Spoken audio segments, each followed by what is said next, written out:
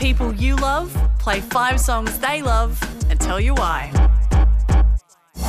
If I say Afrobeat, what's the first name that comes to mind? Fela Kuti.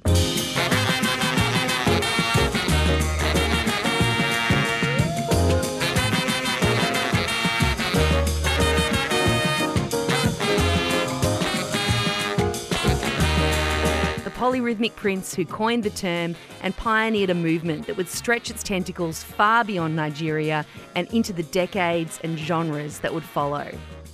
Afrobeat was a swarm of sounds: Western African highlife, American jazz and funk, and a big dose of black power. It came to life with Fela, but continues through his sons and grandsons, and through the rhythms of bands all over the globe. Fela's eldest son is Femi Kuti. As a child, he would watch and then play with his father. As an adult, he's carved his own path, continuing and expanding Afrobeat through 11 studio albums. His latest, he paired with his eldest son as he released his debut. And so, Made and Femi continue the legacy Fela set out all those years ago. Afrobeat has directly and indirectly influenced so much of the music that I love. Across this Take 5, you'll hear the foundations from where it was born and incredible stories, the sweat and the passion that brought this movement to life. As Femi joined me from his family compound in Lagos, before we got into his legacy songs, I asked him how it felt to release his new album with his son Made's debut. It's the most beautiful feeling I've had since I've been playing, to see him be a man, to see him play all the instruments on his album, to see him finding his style immediately, not copying me, but he immediately distinguishes himself. So all this is very pleasurable. It's so hard to even describe the feeling.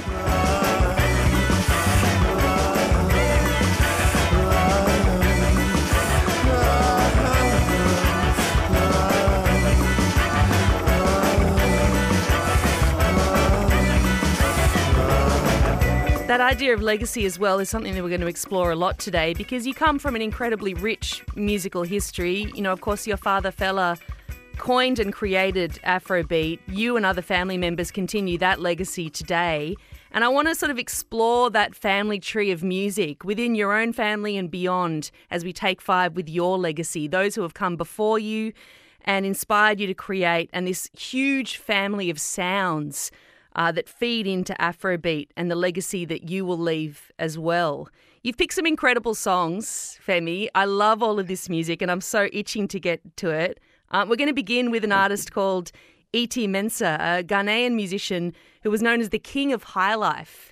Can you tell me about why you chose E.T. Mensah and also that highlife sound? When my father came back from England, highlife was the in thing, and he really loved highlife, but he preferred the highlife from Ghana, E.T. Mensah, and he used to go to Ghana to enjoy. He really loved Ghanaians because of Dr. Kwame Nkrumah, so he was always in Ghana. Ghana was, you could even say, his home more than Nigeria, because he really loved Ghanaians, and he just loved the Ghanaian culture. And so E.T. Mensah he always talked about him, so I know that's why I picked him. And I'm sure he must have influenced him in one way or the other. My father did play the high life, and E.T. Mensah was a big inspiration there.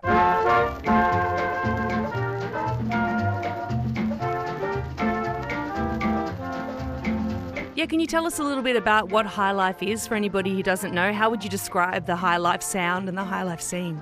High life is, I think it's more like Caribbean music that Africans develop into their own style of like African Caribbean sort of music, and high life comes out of it. So it's very similar to, I think, maybe salsa.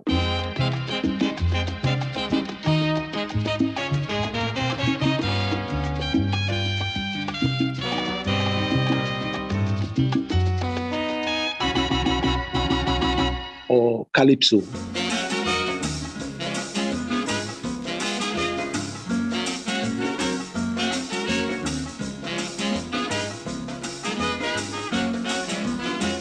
It's very hard to describe, but I think there's a lot of similarities from South America.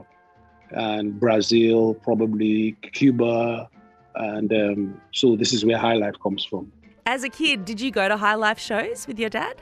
No, I didn't go to High Life shows, but his early works were very similar to High Life. He tried to change the High Life so his High Life was like in the middle of the Ghanaian High Life and the Nigerian High Life. So he kind of found his voice within these two High Lives. So, I mean, I listened to all his works, but I did listen to a lot of High Life growing up. I mean, because to find my own footing as well.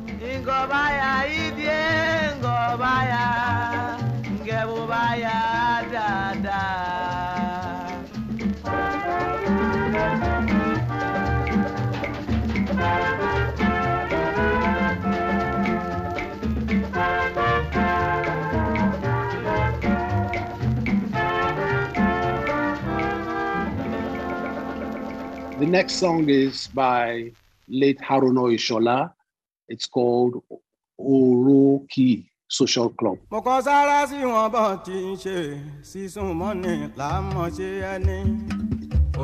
Social Club nílùú Òṣogbo.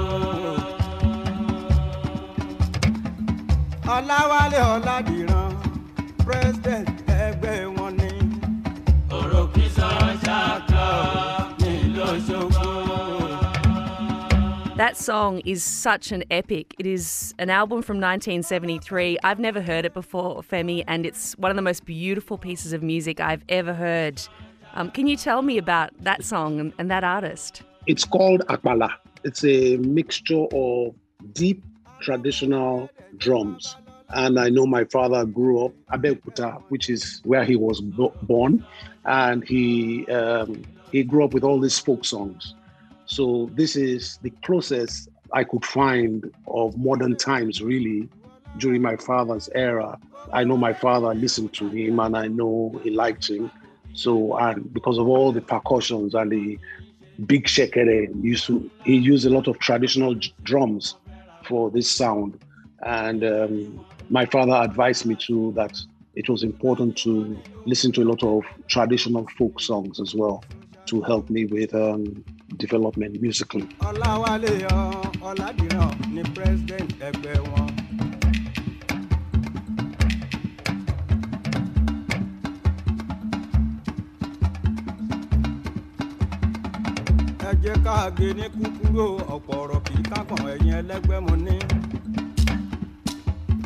Student, come and dance our music. Akpala is very easy,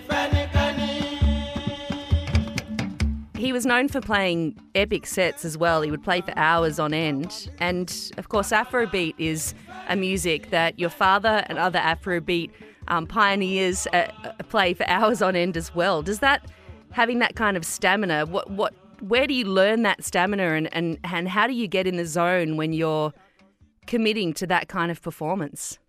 Wow.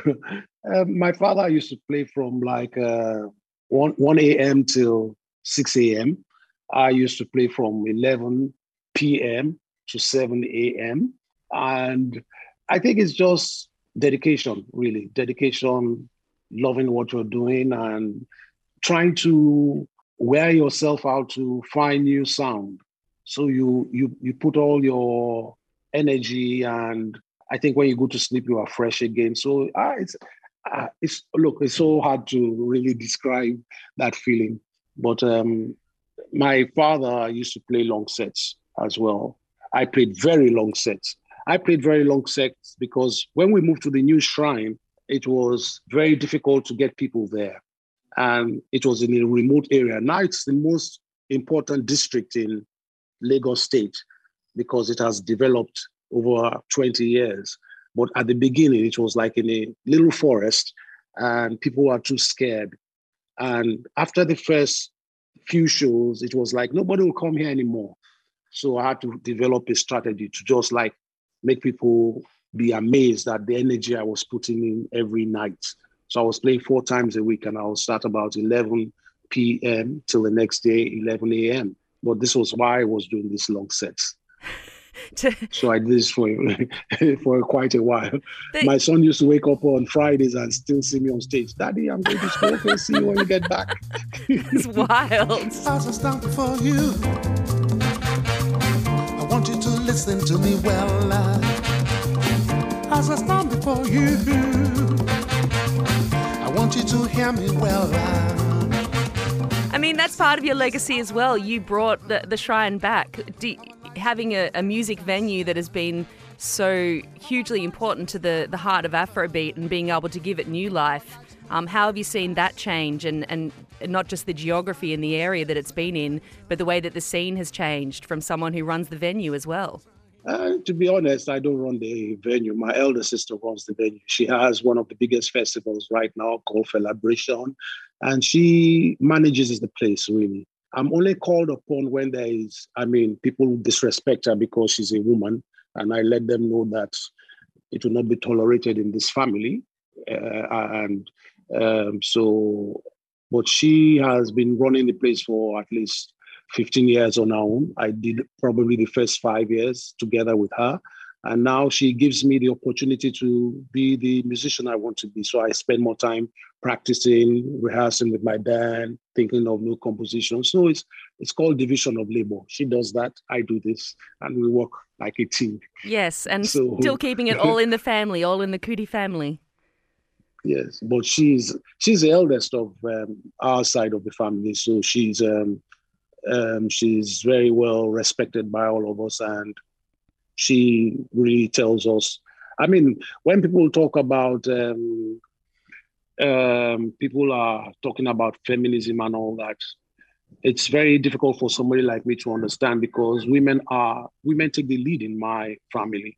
My mother, my maternal great mother, my younger sister. I never do anything without my sister's advice and if they don't even agree with anything I want to do, I stop it because for some reason they're always right. So I think women have this passionate understanding about issues where men can be too emotional and women are more objective.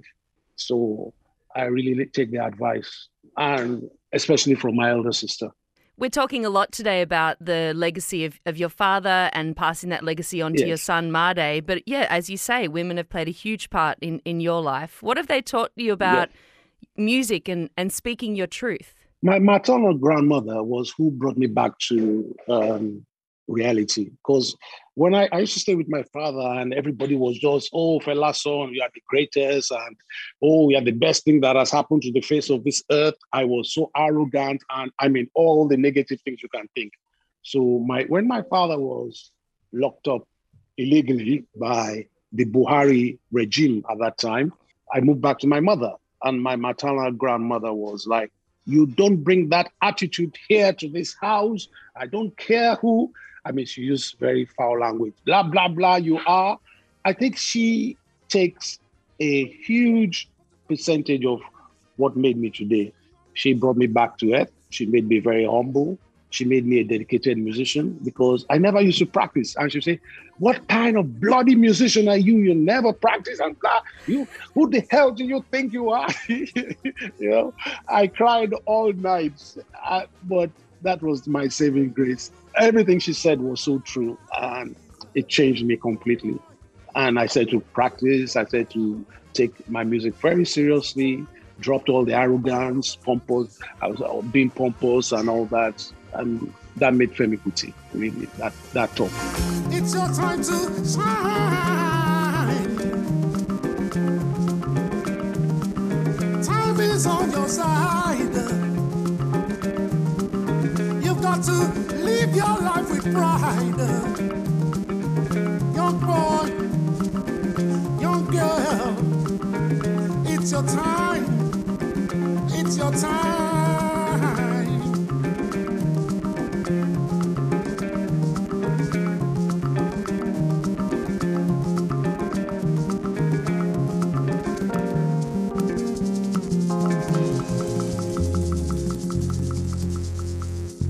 In the shadow of your father's legacy, how did you create your own voice? I really grew up listening. I really loved my father's music, and it's embedded in me. The problem was, how would I find myself? So my father introduced me to jazz. The first song he told me to, I tried to listen to Charlie Parker and it was so bitter in my ears. I hated it.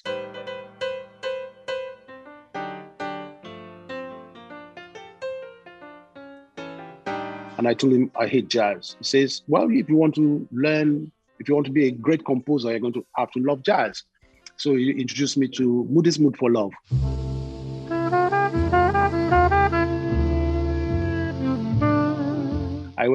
My girlfriend invited me to America. So I used the opportunity to buy Moody's Mood for Love. But I bought Moody's Mood for Love by James Moody and Moody's Mood for Love by George Benson. I prefer that one because that was more funky. There I go, there I go, there I go, there I go. So I took it back to my father, who got very angry. Did I tell you to? I said, Moody's Mood for Love. You think I don't know George Benson? I said, Moody's Mood for Love by James Moody. And I thought I was bringing something new to the home. And I got quite upset. So I went back to listen to James Moody by James Moody's Mood for Love. And I said, wow, not bad. Not bad, not bad. And I said, whoa, not bad. It's kind of sweet. So I went back to Charlie Parker. And Charlie Parker was doing or I said, what?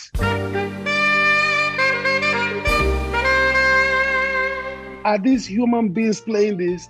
Wow. So I tried to play some of the tunes and it was impossible. I said, wow, I'll never be Charlie Parker or Dizzy Gillespie. Well, let me look for Femi Kuti. So I said to look for Femi Kuti. And it was this same mathematical theory I had that I said, well, I'll never be Fela. I can be Femi. So I said to find my own path, slowly, surely, steadily. And this is where Femi came from. Jazz has played a part in your Take 5 as well. The next choice you have is actually by Duke Ellington. The Duke, you've chosen one of his most famous songs, his signature song, really, Take the A Train. Why did you choose this song? I chose this song because my father used to play jazz, and this was one of the favorite songs. He used to go to some pubs in Nigeria. There was a place called the Floating Booker. He used to play there. It was a jazz club, but it was on a boat. And then there was a place called the Jazz 38. His cousin Frances, and our husband, Tunde Kuboye, Uncle Tunde Kuboye, used to run that place. So he used to go to play. And this was my father always talked about this song. He always loved this song, Take the A Train. It was a very popular song in Nigeria too, but it was from his time. And he loved Duke Ellington. He always talked about Duke Ellington. So that's why I chose that song. This song makes you feel like you're being swept up, carried along. It's literally kind of, you feel like you're in a train bobbing along. How does it make you feel when you hear it? I mean, it's very smooth. It's very smooth. Duke wasn't one that you would play like fast, like a Charlie Parker. You just go like, down, and just that little chord or note was so significant in any of his compositions. So this is why I really like Duke myself. And I'm sure probably one of the reasons my father liked him as well. But with his orchestra, wow, that big orchestra, wow, it was incredible.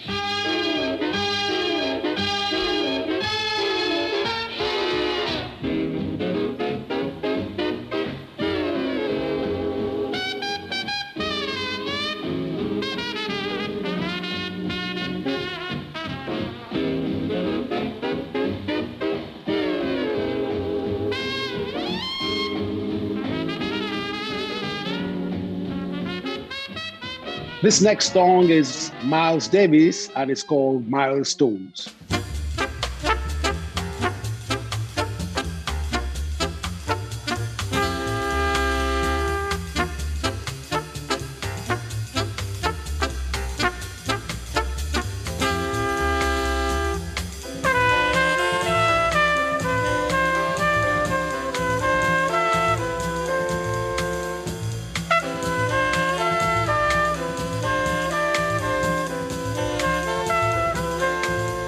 Why did you choose it? How does this fit into your legacy? Because Miles Davis had a great impact on my father. I think probably Miles Davis was probably his favorite jazz composer or instrumentalist. I don't know, but he was really crazy. And he got to England, found Miles Davis, and tried to play because he was a trumpeter. My father started off playing the trumpet as it was, apart from the piano, he was majoring on the trumpet. He was a big fan of Miles Davis. So that's why I chose I just chose that song, but basically it's about Miles Davis himself. He was a great influence on my father. Growing up within Afrobeat and all of the experimentation that lives within those incredible sounds, did you see how your father was pushing the boundaries as he created and composed? Did you understand what his experimentations as they were happening? Well, we grew up listening to a lot of funk, the Beatles, anything anything that was a hit in Europe or England or America was on our radio stations, and going to school, we heard that. But my father's music was always, it sounded very different to me, probably because we were living the sound and the lyrics. And so I knew it was always unique. I liked Michael Jackson, Temptation, Shalama, Stevie Wonder, we heard everybody, but we always had to come back to my father for whatever reason. And his music always sounded special. So I knew his music would have, and did have then, a very special place in our hearts. So I saw him develop. I saw him develop from High Life, Kulalu Beatles. I saw him develop his first Afrobeat song, which was called My Lady's Frustration.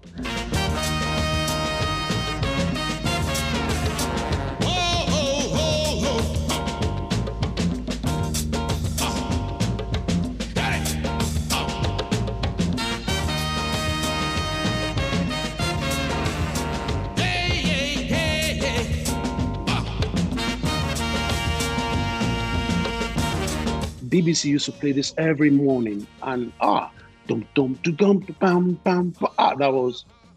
song is so beautiful. And then his first hit called Jenkoku, and this was on the 45 little LPs.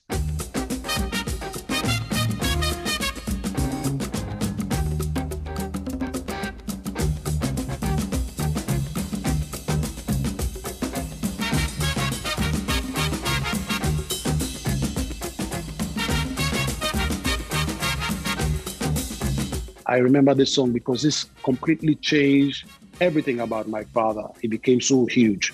It was massive, and he had hit after hit. So he did a couple of songs on this little, this 45-inch LP, and then he moved into the 70s, mid-70s, and he started to play like 15-minute songs. Lady Shakara, Confusion. Confusion was a double album. First side was the instrumental, and then the second side was the song. When we talk say confusion, everything out of control. When everything out of control, you go be saying Bafuka. We don't start again, yo. I witnessed all the changes of my father. Till his final days. ODOO was magnificent.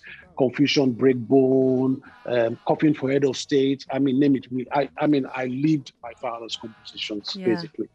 You also joined his band when you were a teenager, and you went from watching him play to playing with him. Did he treat you differently as a band member to he did as a son? No, this was very clear. Everybody was equal, and that's why I have a kind of different outtake, because people had the same opportunities we had, really. Some even had more. People that lived in his house really had more favor than we, his children, who stayed with my mother. So we never got to see him like most people who are with him 24 hours of the day. I saw my father give everybody their parts before I joined the band. From Tony Allen, giving him the drum parts, he will like play it on the organ, like do pap pap do pap, and he will do this. My father used to always rehearse with the rhythm section. So the drums, the bass, the two guitars, the tenor guitar, rhythm guitar, and sometimes the floor conga. Those ones just go koloji, or whichever rhythm. So I saw him do this. And then when he's satisfied with that, he'll call the whole band, the horn sections. When he got on stage, he was very strict. He was like a completely changed person, except something really funny happened, or he loved what he was doing. And then you see him just smile, this big smile, just say, I got the right chords. I got this is going to be a hit. You might see him have that kind of smile on his face, and and then he starts, if he feels the groove, then you see him dance. He might even back everybody and just move into a kind of tunnel in his mind. I was watching him. I learned by just watching him. You see him just drift away from everybody, then come back in his mind and just say, wow.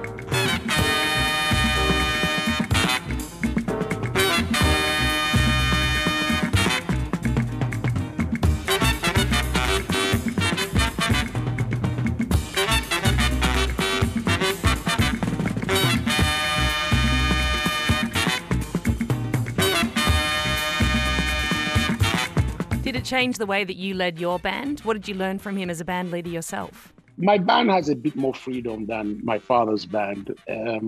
My elder sister always complains that I'm too lenient sometimes. I didn't start off like that, but when I'm writing, because I write my songs at the shrine, I compose in public. I do everything in front of everybody, and it's like a painting the way I compose. So I watch the audience. If I write something and I don't feel the audience that they are feeling what I'm feeling, I might now start to change it, add more color, add more whatever to the rhythm or melody. Sometimes it's too complicated, and I notice that the crowd are finding it difficult to groove with me. So I might simplify it. And then if I go very complicated, then I know what to do with the rhythm section to make them still dance. So I'm somebody that has a lot of very complicated horn lines, but then I make the melody of the bass or rhythm guitar or the drums very funky or Afrobeatish, groovy, that I get my people to nod. After my first major hit, which was Wonder Wonder, I knew what to do with the audience. It was like you just have a key, and that key just lets you into a whole new universe where you can just pick up the rhythms and sounds you want. And then you start to dictate to your audience where you're going, and you take them on this journey of your musical life.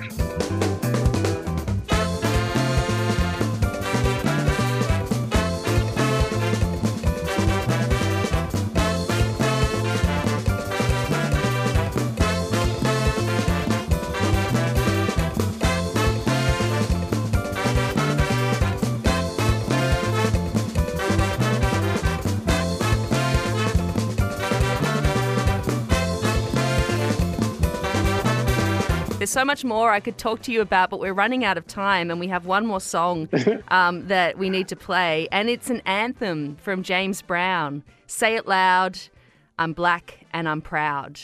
Why did you choose this song? Because I think James Brown had a big influence on my father. I don't think they were friendly competitors. I think James Brown was so huge, and everybody was dancing to James Brown, and my father was like, wow. And everywhere, James Brown was everywhere, and my father had to find a sound to counter that sound to be relevant. And that's where Afrobeat came from. My father used to say there was an artist called Geraldo Pino who imitated James Brown to his clothes, everything, his dance steps. And he had the biggest PA system in Nigeria, and he just outplayed my father everywhere. So I think my father got really not upset, but it challenged his creativity. And this is where Afrobeat was born. I think it was a healthy competition, but James Brown, I could say, was influential to my father developing the Afrobeat. Another person that nobody talks about is his grandfather, because my father used to play all the hymns from my great-grandfather was a big composer. He even composed them. His father composed the national anthem of where we come from, Abeokuta City. So his father and grandfather were huge composers, and my father was the keyboardist of his high school, and he used to play all those songs. So I think whether subconsciously or consciously, all these songs affected him. And my great-grandfather had a very deep, huge voice. I think my father inherited that from him. So I think all this is what brings basically the Afrobeat. And you continue that legacy, as does Made, as does your whole family. What a joy. We're so grateful for bringing us so much joy, for protesting injustice and treating us to some of the greatest music of the last century, really. Thank you so much for joining us today and Taking 5, Femi. It was a great pleasure. Thank you very much. And sending love to everybody and all those that have lost loved ones through the pandemic. Please accept our condolences. We are with you and we hope to get back on the road very soon. And hopefully our music will heal the world too.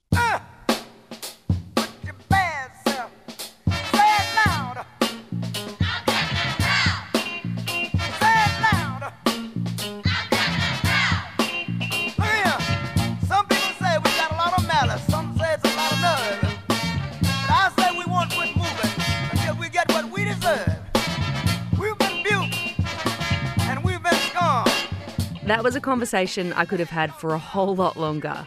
It was truly an honour to do that Take 5. I hope you loved it too.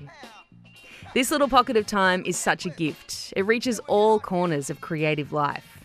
And next time, we're stepping into the comedy corner with two brilliant legends. Anne Edmonds and Lloyd Langford are taking 5 with you. Take 5! The Take 5 with Zan Rowe. Every week, hear the people you love. Hi, I'm Joan Jett. Hey, this is Nana Cherry, and I'm taking 5. Talk about the 5 songs they love. Hear stories of discovery. And I heard this thing coming out of the speakers. I was like, oh my God, what is that noise? Wow. And the songs that changed how they saw the world. It just affected me deeply. I never knew rap could be that powerful. It's like a jungle. Join Zan Rowe and Take 5. Life 101 with Kimber and Zan. Pull up a chair. Subscribe now.